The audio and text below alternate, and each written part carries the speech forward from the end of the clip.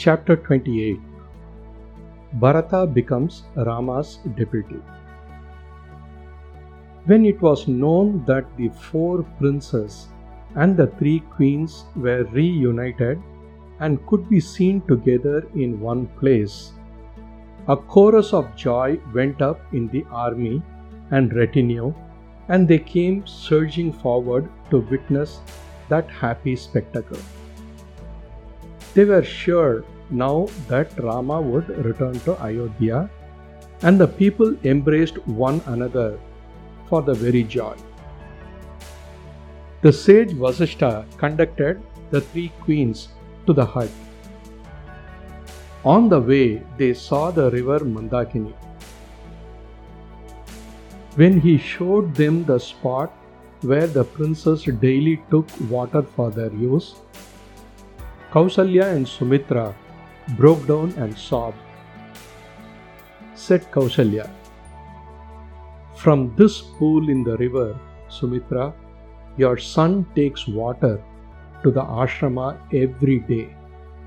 Lakshmana is prepared to do the commonest task cheerfully for his brother.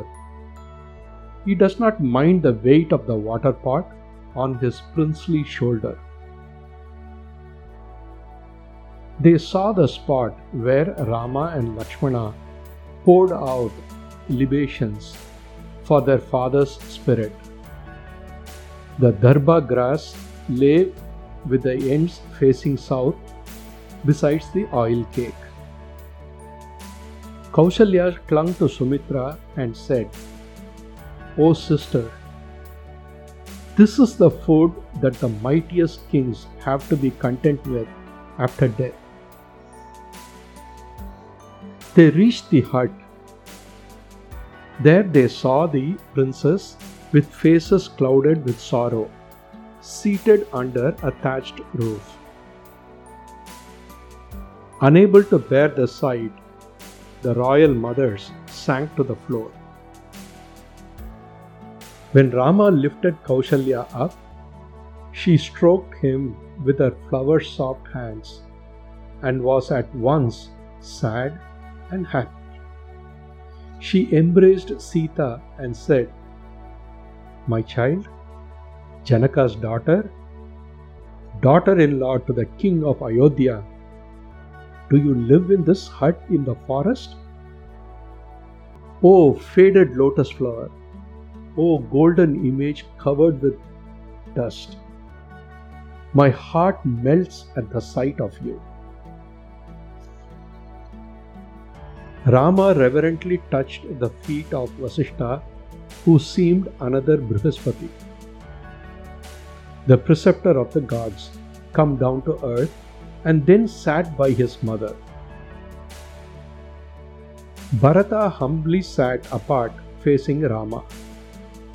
The elders surrounded them, eagerly awaiting what Bharata would say and how Rama would react. "Bharata, why have you left your kingly duties and come here in deer skin and with matted locks?" asked Rama.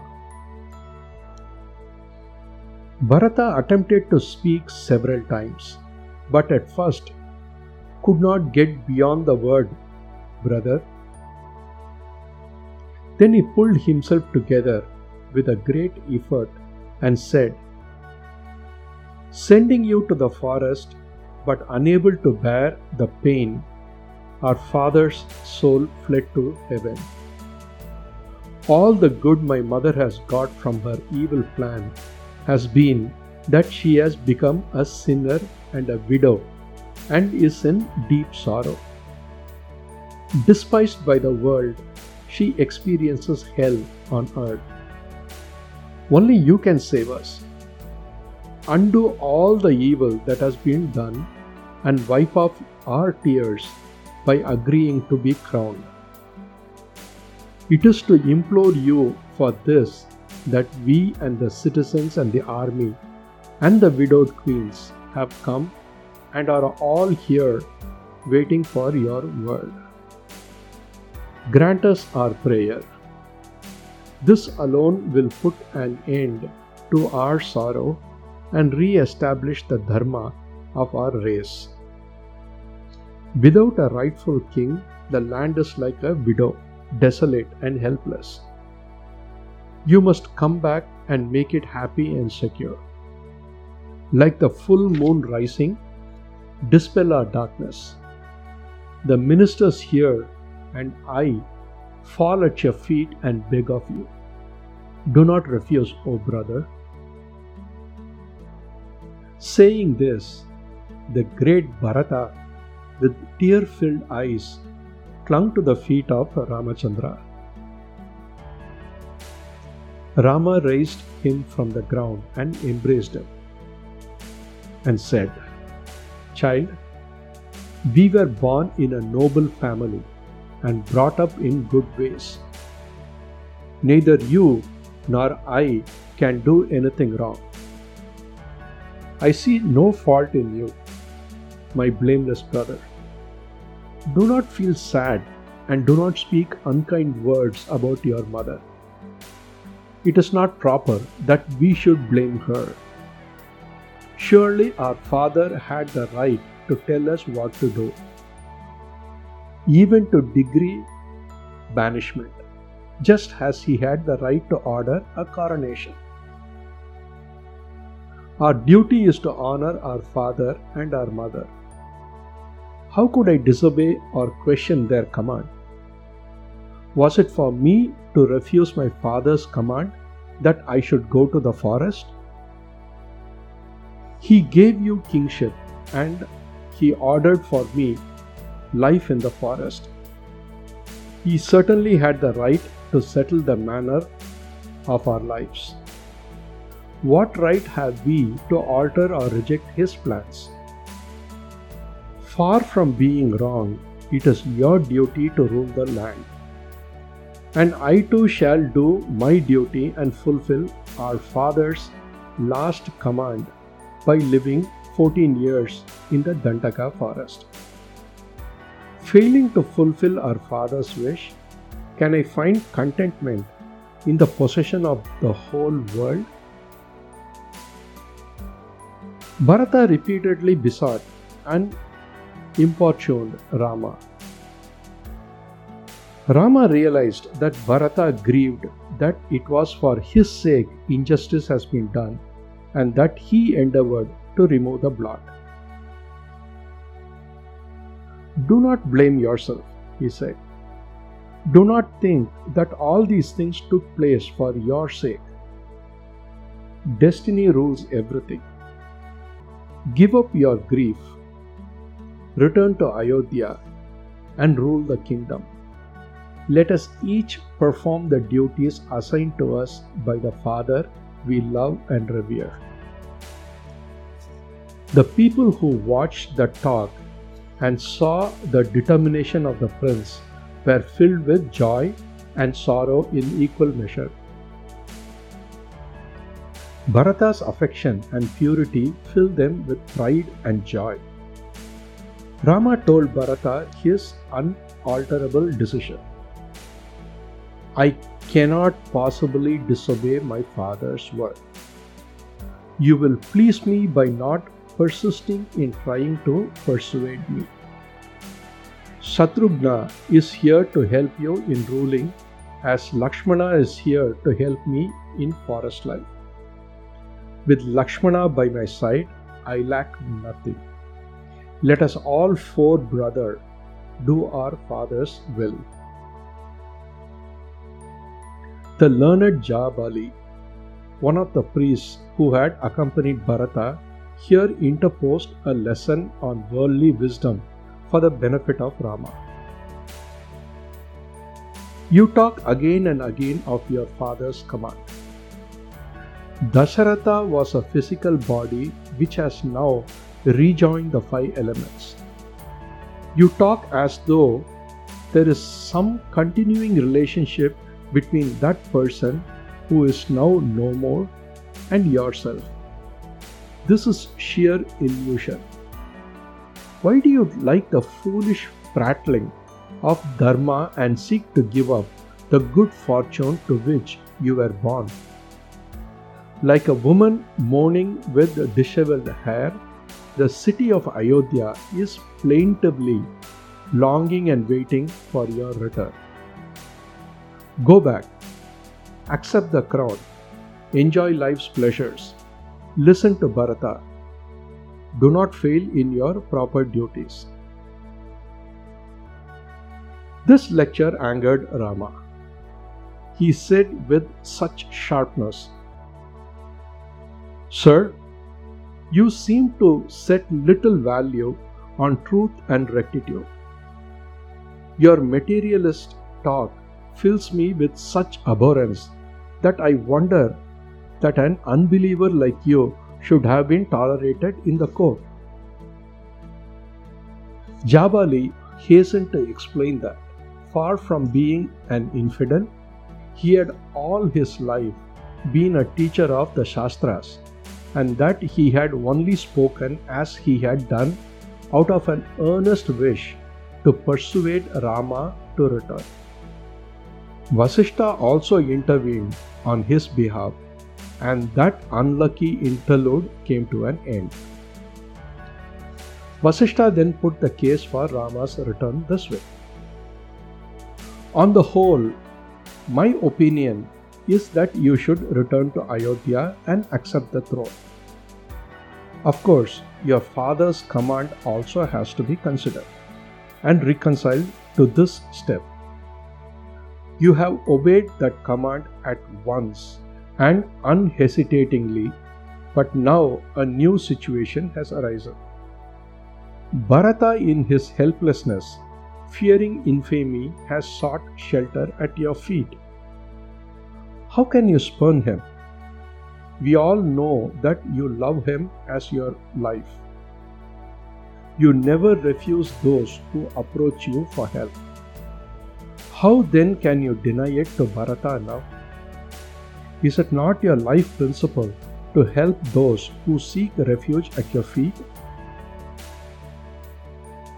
But Rama showed no signs of relenting. Then Bharata turned to Shatrugna and said, "My brother has no pity for me. Please spread a bed of dharba grass here for me. I shall take the pledge of fasting unto death." Sumantra hesitated and looked at Rama. Then Bharata himself fetched and spread the grass and sat on it. "My child, this is not right," said Rama firmly. "Rise, go to Ayodhya and fulfill your duty. Do not go against Kshatriya Dharma." Bharata got up and, as a last resort, appealed to the people who had accompanied him. A representative crowd of soldiers and citizens from Ayodhya. "O citizens of Ayodhya, why do you stand mutely looking on? Do you not want Rama to return? Why then are you silent?" The people answered, "Rama will not swerve from truth. He will stand firm by his father's promise. He will not return to Ayodhya. What is the use of pressing him further?" Rama said, "Listen to them, brother. They wish well by both of us. Virtue dwells in their heart." Bharata said, "Here I am as guiltless as Rama and a fit substitute for him. If the king's word should be fulfilled, let me stay here in the forest in place of Rama. Let him fill my place and rule in Ayodhya." Rama laughed and said, "This procedure of exchange cannot apply here.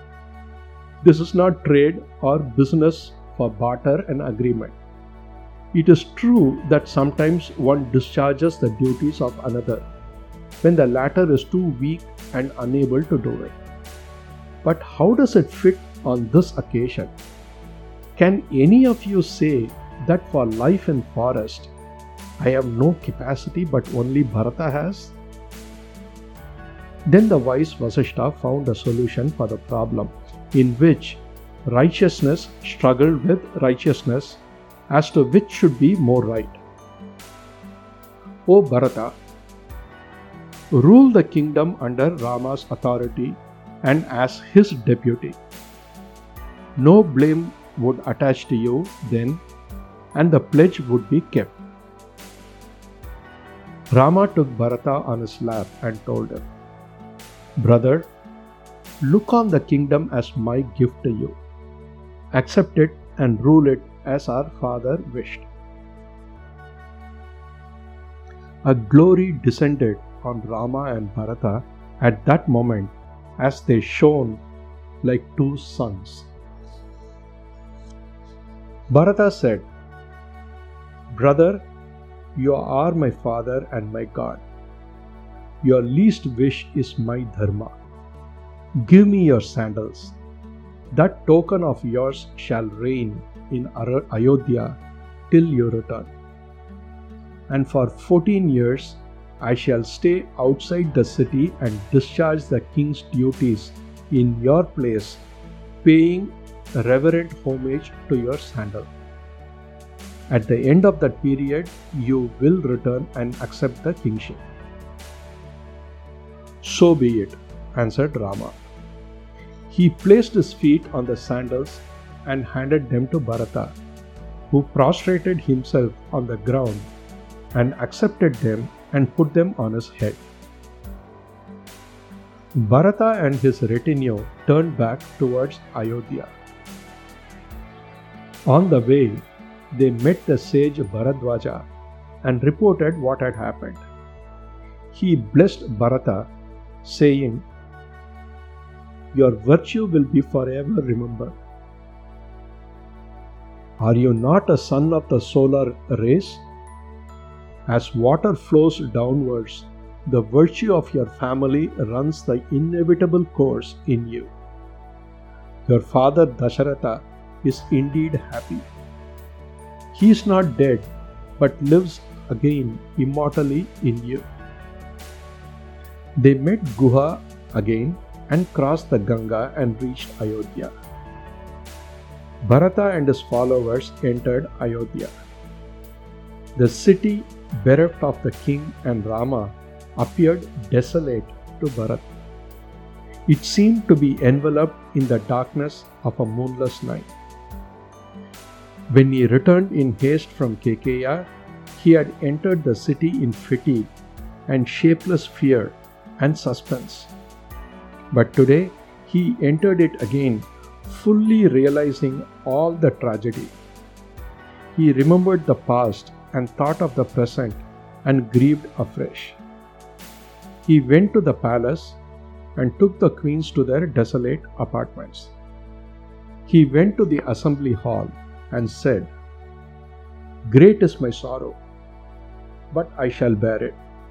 I shall stay in Nandigrama and carry out my tasks as I have promised Rama. Make all arrangements for this purpose. This was done, and he solemnly announced in the assembly, This kingdom is Rama's. For the time being, he has asked me to be in charge. In my brother's place, I have installed his sandals. Deriving my authority from them, I shall do my work as king. Accordingly, Bharata stayed in Nandigrama and with the help of ministers ruled the kingdom as a religious duty until Rama should return after completing his forest life.